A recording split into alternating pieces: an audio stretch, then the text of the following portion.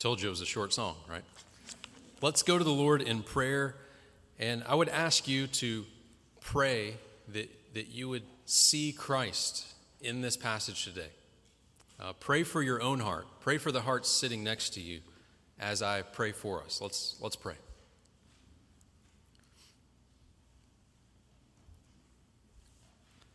Father in heaven, we thank you for this opportunity to be in your presence and look at your word. We ask, Lord, that you would help us to see Christ. We pray that the way he taught, the way he lived, would be unfolded before our eyes, and we would be drawn to him in a saving way, in a kingdom pursuit way. Lord, help us in the ways that we don't understand your word, for it to make sense to us today. Father, help us to remember your word and keep it on our mind, even when we go from this place. Fill us with insight to how to apply it. Father, we pray for your light to go forth. We pray that the light of the gospel would shine through these verses. We joyfully acknowledge your word is living and active, and we pray that it would work on our hearts this morning. Please help me to teach clearly, present your son faithfully. Please help us all who are listening to take it into our hearts. Father, do this work, we pray, by your Holy Spirit. In Christ's name, amen. Amen. All right. Have you ever gazed at the beauty of a field of Texas bluebonnets? If you have, put your hand up. I see a few hands that are not up. That's okay. Have you ever gazed at the beauty of a field of Texas bluebonnets? That's the state flower, by the way, of Texas. In 1901, the Texas legislature named the bluebonnet the official state flower of Texas, but there was a fierce debate that year among three competitors for the state flower. The state flower distinction was a competition between the cotton boll. Am I pronouncing it right? B-O-L-L? Cotton boll. You know what I'm talking about, right? That round, fluffy, white clump in which cotton grows. There was this economic incentive at that moment to try to make that the state flower, to keep cotton on everyone's minds. But then there was another competitor in the race. That was the prickly pear cactus. Maybe you've seen that prickly pear cactus. It has a very pretty, cheerful, delicate flower on its end, kind of one flower coming out the end of a cactus. Very unique look, very Texas look. But then there was another competitor in the race, the bluebonnet. That charming sight. If you've ever seen a bluebonnet, even if it's just one, hopefully you've seen a whole field of them growing. The bluebonnet. What a sight. That gorgeous, purplish, deep blue hue that looks like a royal blue carpet. To see a roadside or a sloping hill full of bluebonnets in Texas is what historian Jack McGuire once wrote and said. The bluebonnet, it's a kind of floral trademark, almost as well known to outsiders as cowboy boots and the Stetson hat. The bluebonnet is to Texas what the shamrock is to Ireland, the cherry blossom to Japan, the lily to France, the rose to England, and the tulip to Holland. Bluebonnets are gorgeous. They change the landscape here in Texas, especially in late March and April. So what? Why are we talking about bluebonnets? Well, Jesus brings flowers. Yes, flower. Jesus brings wildflowers into his teaching today as his illustration for his teaching. And if we rightly look at wildflowers the way Jesus wants us to see them in our passage today, then the anxiety-laden landscape of our human heart can actually be transformed to see God's kingdom even more. Do you know that?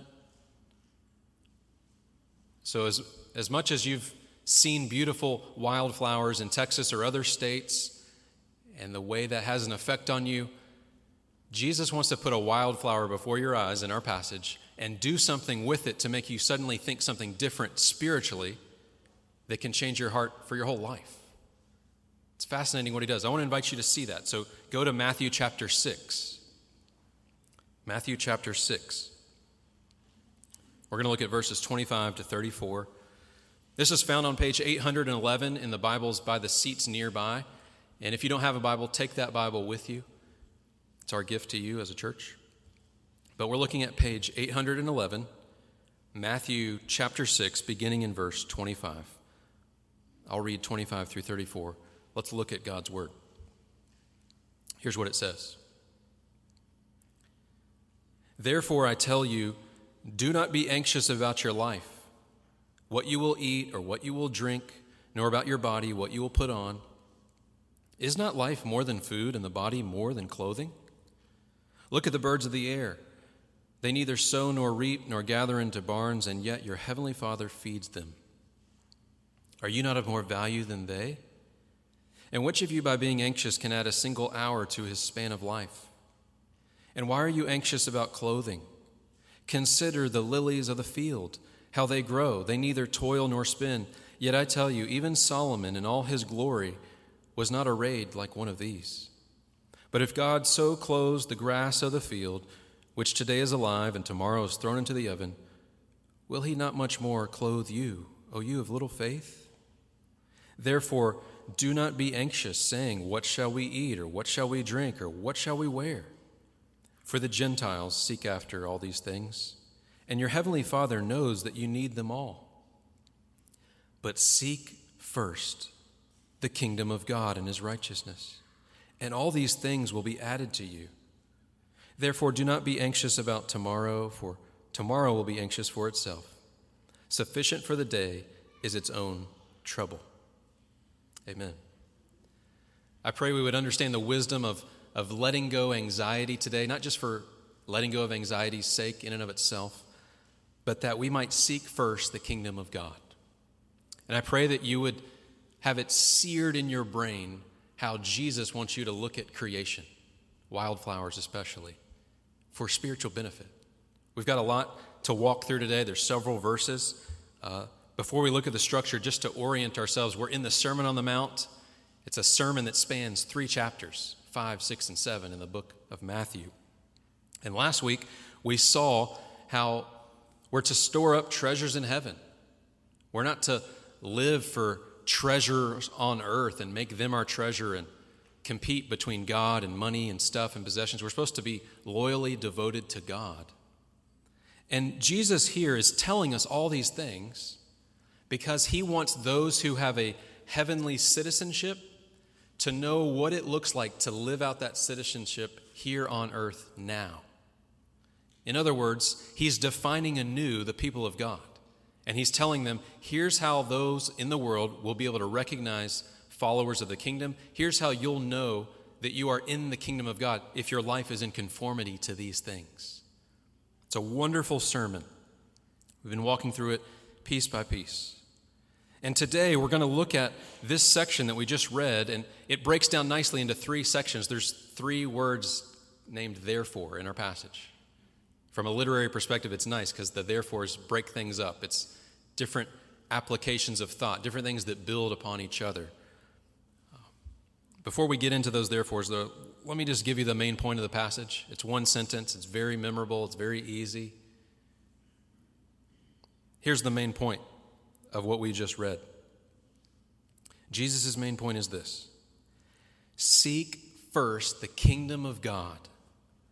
Don't be distracted with needless anxiety. Seek first the kingdom of God. Don't be distracted with needless anxiety.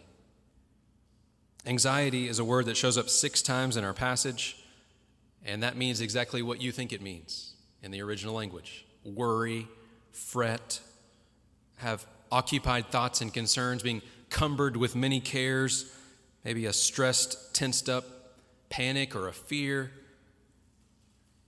Many of you know the story of Mary and Martha in Luke 10. when Jesus says to this woman who is very troubled, "You are anxious and troubled about many things."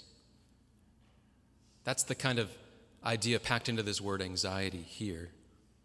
And Jesus wants us to live different. He teaches us in this passage how anxiety is actually a rival to kingdom pursuits. And it's a logical conclusion to what he's been saying previously and what we covered last Sunday. If we're going to be those who don't treasure the things of the world, we don't just live for money and wealth and riches, we live for eternity, we serve and worship God, then we may be tempted to actually have anxiety about things of this world. So as we go about the marketplace, as we go about our families, Jesus knows our hearts and all the ways we're prone to be anxious. And he gives us here 3 lessons for how we can let go of anxiety. That's what I want to share with you today. And this is not going to be a pop psychology lesson of here's a 3-step process and anxiety is just never in your life ever again. But in a real way, this is 3 lessons for how to let go of anxiety in a way that pleases God. And I want to give these to you, and they fit with the therefores in our passage. So here they are. Here's the 3 of them. Here's the way we'll roll through the passage today. The first lesson, if we're going to be those who let go of anxiety and seek the kingdom, the first lesson is this: take a moment to see God's good designs. I want to explain what that means. Take a moment to see God's good designs. That's the first lesson. This is verses 25 through 30. The second lesson that we're going to see is take hold of the ultimate priority of life. If you're going to be a person who lets go of anxiety, it's because you're a person who takes hold of the ultimate priority of life. That's the second lesson. That's verses 31 to 33. It begins with that therefore. And then the third lesson in our passage is take it one day at a time. This is verse 34. There's another therefore there. Take it one day at a time. These 3 lessons, again, are not just because anxiety is a nice thing to not be carrying around, but Jesus wants to show you something today about how anxiety is actually toxic to your kingdom pursuits. So while those in the world might want to be free of anxiety in different measures just so they can have peace to kind of do whatever they want, because who wants anxiety anyway? Fret and worry and panic and fear. Who wants that? Jesus gives us a different motivation. And Jesus calls Christ followers to live in such a way where we battle anxiety differently, and we're those who are marked with a noticeable peace and different pursuit as we are on mission. I want to show you these things. It's a wonderful passage. I hope you'll track along with me. Let's look at the first one. This first lesson in letting go of anxiety, take a moment to see God's good designs. That's what Christ is doing in this section. At first, it doesn't seem like that, though. At first, it sounds like Jesus simply tells everybody, hey, don't be anxious. Have you ever heard somebody tell you what not to do and then they don't explain anything else and you feel like they are just being mean and harsh? Don't get mad. Don't get anxious. Don't touch that. Don't do that. Don't struggle with that anymore. And that's all they say. You just feel like, I didn't need you to tell me that. Most of the things you struggle with, you know you shouldn't struggle with. And if somebody just says, don't do that, you feel like you're not helped. If somebody checked out of what Jesus was saying, that's how they would have felt if they would have just had verse 25, if that's all they would have had. Do you see what verse 25 says? Therefore, I tell you, don't be anxious about your life. Don't be anxious about your life. What you're going to eat, what you're going to drink, your body, what you're going to put on. And then Jesus gives us this sweet question in verse 25. Is not life more than food and the body more than clothing? Here's where he begins to offer and hold out to us a chance to take a look at his good designs. And by that, I mean the way he's designed life to work. When he says, is not life more than food and the body more than clothing? Isn't it wonderful that God designed your life to be about more than the things that you eat? If you added up all the times you've been eating food today or at the end of the day, it would only be a certain number of minutes. You had a lot more life to live besides what you ate today. If life was merely what you put on, like your biggest accomplishment of the day is you just put the clothes that you have on right now. kind of life would that be? Which, by the way, this is why it's so depressing to those who may have health ailments and they're far along in life and all they feel like they can do is just get dressed. They remember how life used to be more than just getting dressed. If you're a little kid, and I mean really little, getting dressed is so exciting. Life is all about what you get to wear, what you get to be dressed with. Well, Jesus is saying, don't worry about what you eat, what you wear. Consider, before we break this down, consider what the original hearers would have been thinking when he says this. Those who were poor, listening to Jesus, they would have felt a real need. Jesus, I need enough clothes to protect my skin from the elements. I need clothing that's warm or I will die in the cold. Those who are poor were riveted by what Jesus is saying here. Don't be anxious about your clothing. Those who were poor were struggling just to have enough food to eat or just to have enough things to drink. The poor would instantly be getting what Jesus is saying. They would understand these are real needs. They might be perplexed. Why is he saying don't be anxious about it? But they would see the need. The rich, who might think they're not anxious about food and clothing, I've got plenty of clothes and plenty of options of things I could drink and partake in. It still applies there. It's a little bit more deceptive. For the rich, there's an anxiety that comes not just do you have clothing, but do you have the right clothing?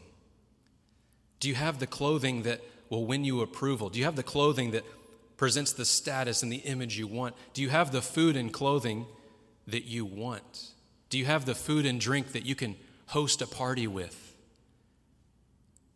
Do you have your favorite foods?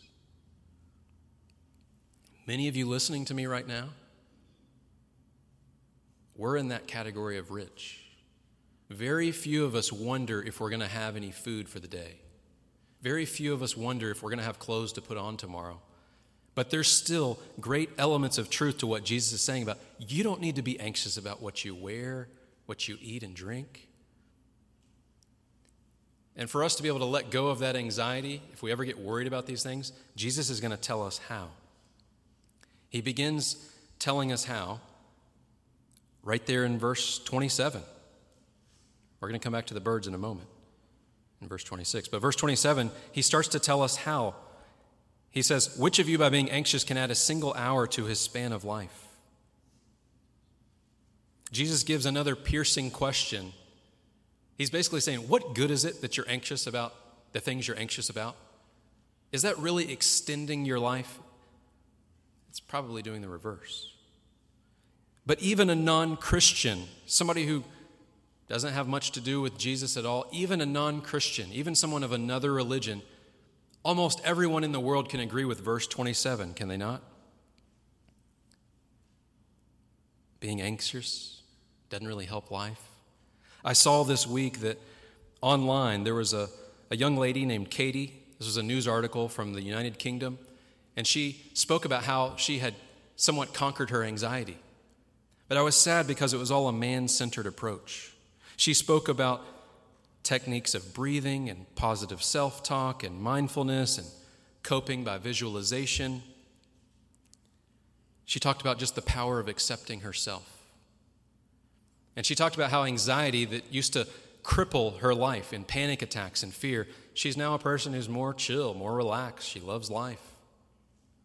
And what was so disheartening at the end of this article reading about her is God was nowhere in the picture. No theology whatsoever.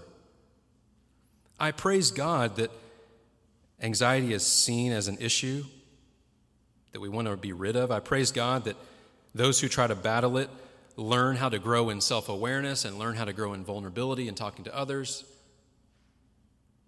But I don't praise God that many times when anxiety is dealt with in the world, God is left out of the picture.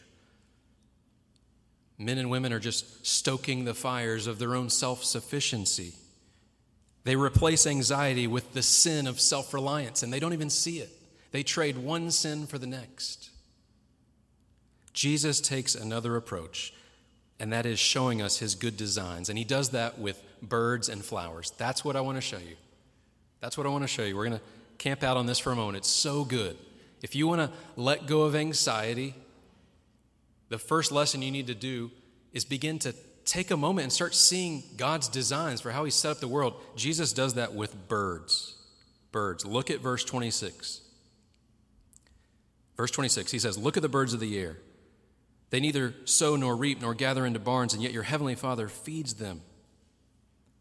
Our world, although it's fallen, is a theater that displays the glory of God, displays his good character. We're meant to look at all that goes on in the fields and the wildlife and see God's handiwork, even down to the nibblings of birds. Now, this week, I was with one of our church members, Curtis, sitting outside at a cafe near the Triangle in Austin, Merritt Cafe. And God gave Curtis and I a living picture right up in our face of this. We actually had this passage open and we were talking about it.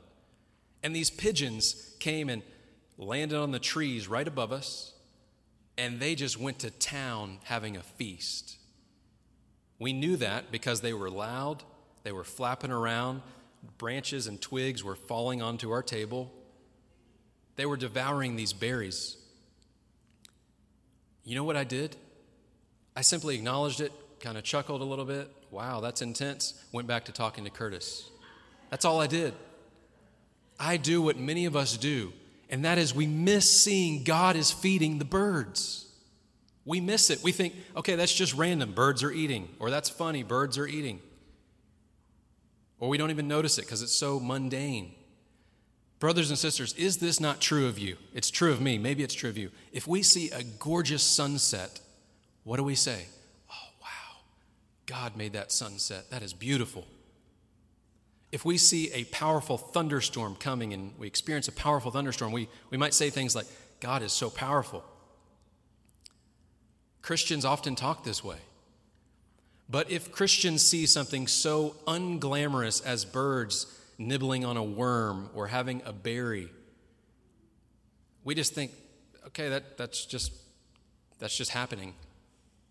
Jesus is telling you, take note of God's good designs. Did you see what he said there in verse 26? The part that's theological, the part that the non-Christian doesn't appreciate, the part that those who just drink in evolutionary scientific worldviews don't appreciate, the part that you are prone to not appreciate. Did you see it in verse 26? It's when it says, your heavenly Father feeds them. Brothers and sisters, you have to look at something as mundane as a bird eating and trace the hand of God giving them that food. You have to do that. If you do that, you're thinking and viewing life the way God designed you to view life. That's the way Jesus is instructing here. Jesus is going to build upon this idea in a moment. I was so blind to seeing God's dealings right in front of me when this passage was right in front of me. How much more when we haven't thought about this passage in a while? So the question remains, are you the type of person who has learned the art of just seeing God's designs everywhere? He does it when he's feeding the birds. I mean, God is omnipresent. He's invisible. What else would you be looking for to know that he's feeding the birds? What else would you be looking for? That there's a Bible on the ground and the birds all fly to the Bible and they start eating food laying around a Bible? Is that how you would know God's feeding them? God feeds the birds. And Jesus makes the point here. He's not just saying, see that he feeds the birds for no reason. He's making a point. He's saying the birds in verse 26, they don't sow and reap and gather into barns. They are so helpless. They are so dependable on God. They're not lazy. It's not that they do nothing. They look for food. They're active, but God feeds them. Are your eyes full of light to see this? You remember last week when we talked about how your eyes need to be full of light? And if your eye is full of light, your whole body is healthy. This is one of those aspects. Do you see the world in this way? Full of light. Consider, God feeds the birds, and he can even make the birds come and feed you if he so chooses to do so, like the passage we read earlier with Elijah, the birds feeding him. And then Jesus leverages this truth and he puts it out there in verse 26. He says, "Are you not of more value than they?" Friends, this is an invitation to rest in the providence of God, to consider his sweet providence, his good care for his creatures that he has made. Are you not of more value than the birds? Yes, a resounding yes. You are created in the image of God as a human being. You are of far more value than the birds. Jesus is teaching us great things here. He's teaching us that just as the birds rely on the Lord for their food, you can rely on the Lord for your food. Why are you anxious about food? I like how John Chrysostom, a man who lived back in the 4th century, said of this passage. With these birds, he says, quote, "Hence it's clear that it's not our diligence but the providence of God, even where we seem to be active, just like the birds seem to be active, it is the providence of God that finally accompanies everything." Close quote. That was way back in the 4th century. You don't have to have an amazing college degree to start getting this. You don't have to have worked through layers of education to get this. You just simply have to take notice of God feeding the birds and trace God's hand in it. Jesus is teaching them many things here. And this feeding of the birds is actually kind of interesting because there's a juxtaposition. Earlier in the sermon, Jesus had already taught them to be okay with foregoing food. When? When he taught them about fasting. Remember that a few verses ago? He taught them when you fast, foregoing food. And he had already taught them about food to pray about it. You remember the Lord's Prayer? Give us this day our daily bread. Jesus is stacking lesson upon lesson upon lesson. You don't need to worry. You don't need to have fret and anxiety about your basic needs. I will take care of you. And that has implications beyond when our basic needs are met, to not worry about having to have our exact opinion or preference of the type of food we want. Jesus gives us insight in the tender care of the nibbling of birds. He's making an argument from the lesser to the greater. We fight anxiety with good theology, don't we? We understand God's work in the world. And God gives us another good design. He points to wildflowers. So not only can you look at good designs of how he feeds those who are vulnerable and helpless, God's good designs come from another angle in the flowers. If you can see these designs that he's orchestrated, it's going to also do something to your anxiety. Look at verse 28. Here's the illustration. Why are you anxious about clothing?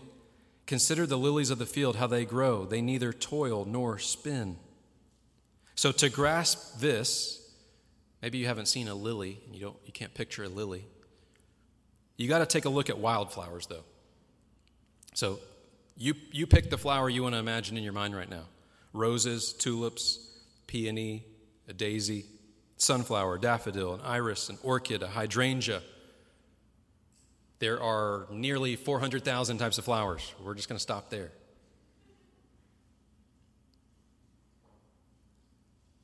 The flowers of the earth are beautiful.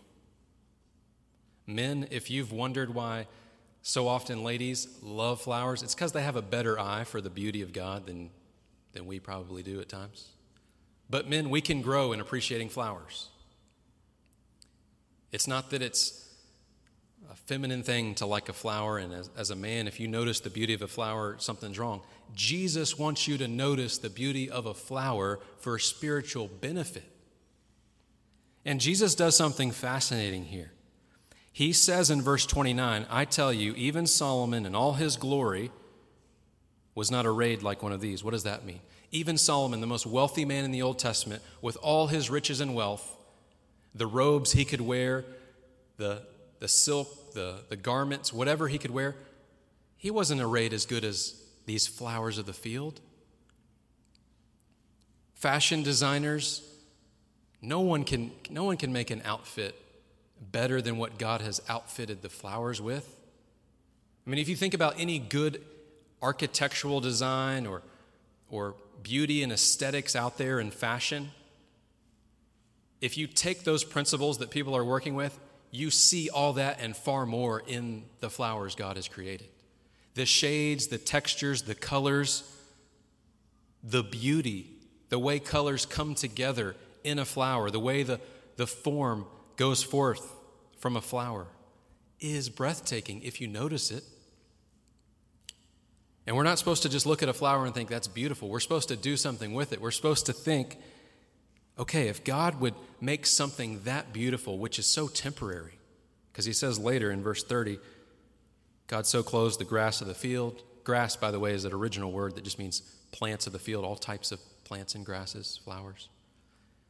These things in the field are going to be thrown into the oven. They're going to be used to heat up ovens or baled up into hay for animals to eat. It's going to be consumed. It's just so temporary, but it's so beautiful. God, again, makes the argument. He leverages it to crush anxiety. He says, if God so clothes the grass of the field, which today is alive and tomorrow is thrown in the oven, will he not much more clothe you, O you of little faith? Again, the lesser to the greater argument. Won't God clothe you and care for you? We may feel of less value than the birds, or that he clothes the flowers better than us. We may feel that way when we're defeated, deflated, something's gone wrong, when we have anxiety about a job or some relationship going on or just some problem, brokenness in our own life. We have things that heap on anxiety, and we forget what Jesus is teaching us here. That just as there is that ontological reality that the birds are fed by the Father, and that ontological reality that the flowers are beautifully clothed, even though they didn't toil and spin and work for it, God gave it to them. There is an ontological reality that you are made in God's image, and he's going to care for you. You can trust the goodness of your Father to care for you. You are of more value than all other things in creation. He's crowned us with glory and honor, a little bit lower than the angels. What is man that you're mindful of him? God takes tender care of us. Even though we sin and we stumble, he makes his rain shine on the just and the unjust. We can trust the good care of our Heavenly Father. We can cast all our anxieties on him because he cares for us. 1 Peter 5:7. So, can you begin to see how if you take a moment and start to look at God's designs around you in nature, not just get out in nature because nature's relaxing, but go into the scenic world, the theater of God's glory that he has displayed. If you can start to see God's hand in all he's doing, do you see how that causes anxiety to be let go? When you start to see, wow, I'm made in God's image. He's going to care for me. Well, there's another lesson, and it's even larger. It's found in verse 33. It's this: take hold of the ultimate priority. Jesus is not wanting to just stay at the level of, hey, notice the birds and flowers, and we're just going to stop there. You can imagine at this moment of the Sermon on the Mount, people were probably looking around at the birds. He's teaching outside. People were probably looking at flowers. How's Jesus going to get their attention and get them focused again? Well, he's going to give them something even greater to help them focus, to let go of anxiety, and that is take hold of the ultimate priority of life. He gives that to us in verse 33. It's seeking the kingdom of God. He's not teaching to let go of fret or worry just in and of itself. We can see this. Let's look in verse 31. It's going to ramp up to verse 33. Verse 31 is where the shift of gears happens, that word therefore.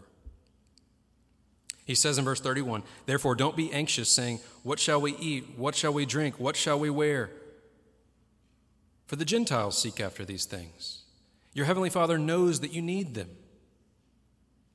Jesus is teaching that the pagans, those who don't know God, have not learned to trust God for their basic needs.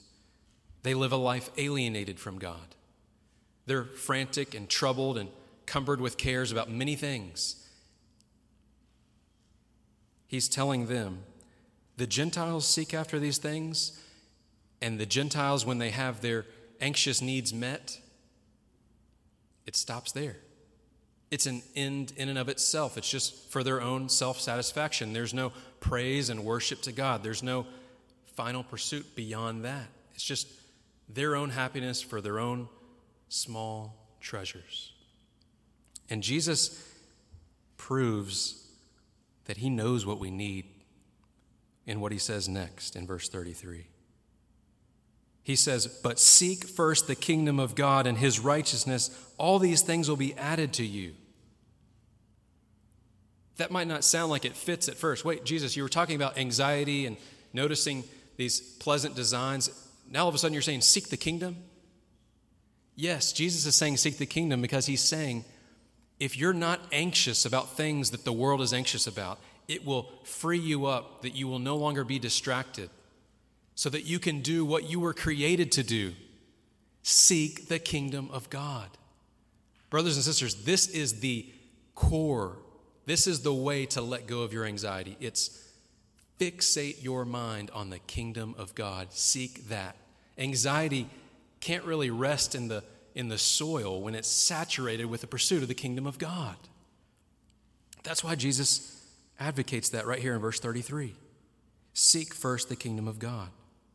There's a problem, though. You can't just snap your fingers and start seeking the kingdom of God unless you're born again. Our greatest need, beyond food, water, clothing, our greatest need is to be reconciled with our Creator. All of us have anxiety. All of us have sins and failures and brokenness. God created us to live in a good world. He created a world without sin. But our first parents rebelled against God. They chose to go their own way. And just like them, we too have decided, God, I'm going to decide what I'm going to be most concerned about. God, I'm going to choose what's going to be most highest priority on my heart. If we were to take a poll right now of the different things that have made you anxious this last month, it'd be different. Some of you are really anxious about the type of job you're going to have. Some of you are really anxious about your grades in school. Some of you are really anxious about how things are going between your grandkids and your son or daughter. Some of you are really anxious about the legacy you might leave because you're worried that you got to move. Some of you are worried about things in your house. Some of you are worried about if people like you enough and you're trying your best. We're anxious about all kinds of different things. The common denominator is we have all been guilty of being more anxious about our own life than the glory of God. Because God is good and holy, he punishes that sin and rebellion. He pours out wrath on that. God declares that all those who have not made their primary anxious concern his kingdom, all those who have pursued life, pursuing some other ultimate pursuit beyond God, they will all incur the wrath of God. That's the problem with our broken world, our broken lives. But God gives a solution. In great love, he sends Jesus Christ. He sends his son, Jesus Christ, to meet our greatest need, which is reconciliation with God. Isn't it true that when someone becomes a Christian, one of the things that happens just before they become a Christian is they start getting anxious about the things of God and their spiritual state and their spiritual relationship with God. And they begin to realize, I'm sinful, I'm separated from God. Until somebody begins to rightly put their concern on the kingdom of God, they just stay anxious about smaller, trivial things. But when our greatest need begins to be felt on our heart, and that is knowing God, being made right with him, that anxiety is quenched when we see the gospel. Jesus came to earth, lived perfectly, lived full of light, praised God, never sinned, lived a life of love and good deeds, lived a life of miracles proving he was truly God and truly man. And then Jesus went to the cross. Not just to show you a moral example, I want you to sacrifice for others. He did that to meet the greatest need we have. To be a remedy for that anxiety that we should rightly have. How can I be made right with God? That's why he went to the cross. He absorbed the wrath of God. He was your substitute. He saves you from the wrath of God. What else do you have to be anxious about other than being made right with God? That's why Jesus came, and he died on the cross for our sins. And then he rose again. He conquered death. He proved he really was the Son of God, silencing all doubters. He proves that God accepted his sacrifice. He gives us peace with God, no anxiety. So that then we can live and just do whatever we want? No, so that we can then pursue and seek after the kingdom of God. That's the ultimate priority of life. That's the one thing your life is to be about, friend. Seeking the kingdom of God. You will be so anxious about so many things if that's not your greatest concern. But Jesus provides a way to be made right with God. If you know the gospel, if you see Jesus and what he did and you trust in that, and you agree with God that your sin is wrong, and you strive to turn away from your sin and embrace Christ by faith, you will be saved. You will be made right with God. You will be enabled to seek the kingdom of God. Your anxiety will radically change. So how do we seek the kingdom of God? What do we do after we come to know the gospel? Well, we don't ever leave it behind. We do what verse 33 says. Verse 33 is for those who are apart from Christ to hear a call to run to Christ so that they can seek the kingdom of God. Those who are Christians, we're still called to seek the kingdom of God. The kingdom of God simply means his redemptive reign and rule. The kingdom of God, the way we seek it, has actually been told to us throughout the Sermon on the Mount. If you were to stop and take this passage and say, I don't know how to seek the kingdom of God. It's only puzzling to you because you didn't read through the entire Sermon on the Mount and keep it all together. Jesus has been telling us, hasn't he? If you want to flip back, I may go a little too fast, but if you want to keep up, go for it. In Matthew 5:1, he says, "Blessed are the poor in spirit, for theirs is the kingdom of God." The kingdom language. He says in verse 10, "Blessed are those who are persecuted for righteousness' sake, for theirs is the kingdom of heaven." He sandwiches all the Beatitudes with kingdom language. If you want to seek the kingdom of God, it means pursue the Beatitudes. Pursue the Beatitudes by God's Spirit.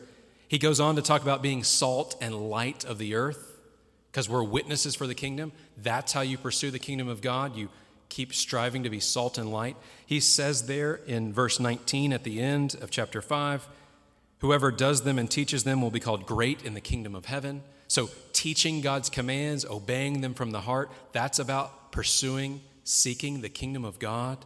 Loving our enemies, later in chapter 5, verse 45, so that we can be sons of our Father. We can be a family member in his kingdom. We display that by loving our enemies. It goes on and on. When we pray the Lord's Prayer, we pray things like, "Hallowed be your name, your kingdom come." We're seeking his kingdom. Do you see, brothers and sisters, how seeking God's kingdom is not some abstract thing that we're left wondering, I guess that just means, think a few warm thoughts about the kingdom today. No, pursue all these things that Jesus has been laying out in the Sermon on the Mount. That's the application for how you seek it. And if you seek those things, anxiety just fades. Not because there's real needs and pressures in your life, but because there's something of deeper priority that you are seeking. So if we're going to let go of anxiety, we take hold of this ultimate priority to seek his kingdom, where holiness is operative. And that leads us to one final thing. You would think Jesus would be done with his teaching on anxiety, right? Seek this ultimate priority, my kingdom. See my good designs in the world, and don't be anxious about your lesser needs. I'm going to take care of them. You would think he'd be done with his teaching, but while the cement is still wet, he gives verse 34. Verse 34, this is the last piece. We'll round out our time on this. The third lesson Jesus gives is take it one day at a time. What a gentle lesson. What a gentle lesson. Jesus says, take it one day at a time. A weak and faltering faith and a lack of trust in God will cause us to zoom right past things of today and reach out and grab that thing happening next week or next month or a little bit down the road that's going to cause us anxiety, and we'll grab that and we'll hold on to it in our hearts today. Jesus says, don't do that. Seek first the kingdom of God, meaning make that your highest priority, your greatest concern, and make that your concern for today. When he says, sufficient for the day is its own trouble, he means there's going to be new pressures and challenges and temptations tomorrow that you don't even know about. Don't even try to climb inside of tomorrow today. Live in the moment today. Jesus helps us see that fear of the future is a great fertilizer for anxious thoughts. We don't know how it's going to turn out when you have to sit in that meeting with your boss 2 weeks from now and they say, all right, here's our company policy on the vaccine. What are you going to do? We don't have to be anxious and afraid when we're sitting in front of a professor and they hand us a final exam and my whole life's going to be ruined if I don't pass the test. We don't have to worry about that. We don't need to think about all the things tomorrow that will come. We just need to focus on that moment. Jesus gives us so many reasons to focus on today. I wonder how Matthew 6:34 would ring in the ears of those original first hearers, farmers. Many of them were farmers. They may wonder, are we going to have enough rain for the crops later on?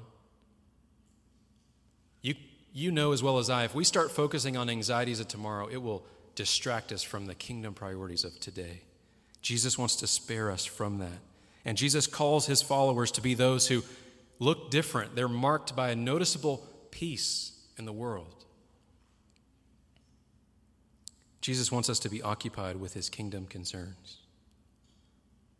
You may know of other places in the New Testament where Paul had a concern and anxiety for the churches. That was a kingdom concern. It wasn't the kind of anxiety where Paul was just mad and wondering about his own needs. It was a kingdom concern.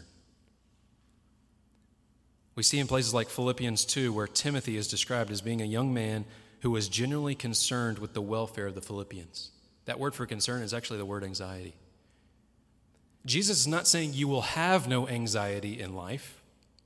He's saying the only anxiety of life that you need is the type of concern for the kingdom. Not a panic, frenetic anxiety that God's kingdom's not going to work out, but the type of anxiety that's just a heightened concern of what God's doing, and you want to be a part of it, and you want to be on mission with him. That kind of anxiety. Have you found the words of Jesus to be true? Have you found that it's hard to let go of anxiety if you're just so fixated on that problem or that thing you fear, and you've forgotten, you've lost sight of his good designs, that he cares for you. You've lost sight of his kingdom. You've lost sight of the fact that he's given you today, good works for today. If you're grabbing things from tomorrow, if you're forgetting his good works in the world, if you're forgetting his kingdom, you're going to be very anxious, very stressed. And if you're not stressed and you're not worried about the kingdom, your priorities are really messed up. Something else is the treasure of your heart. What is it? Maybe yourself? I don't know. I hope that you'll take to heart what Jesus says. We began our time today asking the question, have you ever gazed at the beauty of a field of Texas bluebonnets? Well, there's only a few times a year when that's possible. But there's something else more captivating, full of glory, available year-round. It's the beauty of a Christian blossoming into the likeness of Christ, pursuing, seeking first the kingdom of God. I pray that that's your pursuit. Your anxiety is going to fade if you seek first the kingdom of God. May God help us to do that. Let's pray. Lord, we thank you so much for your instruction. Father, we thank you that we have deeper and greater resources to fight through anxiety than what the world offers. We thank you, Lord, that you help us be reminded of what's ultimate. We thank you that you have given us so many good designs to gaze at and to take heart from. Father, please help us to fix our eyes on you. Lord, help us live out this passage. Help us to see your Son Christ, who enables it and walks with us in it. We love you, Lord. It's in the name of Christ we pray. Amen.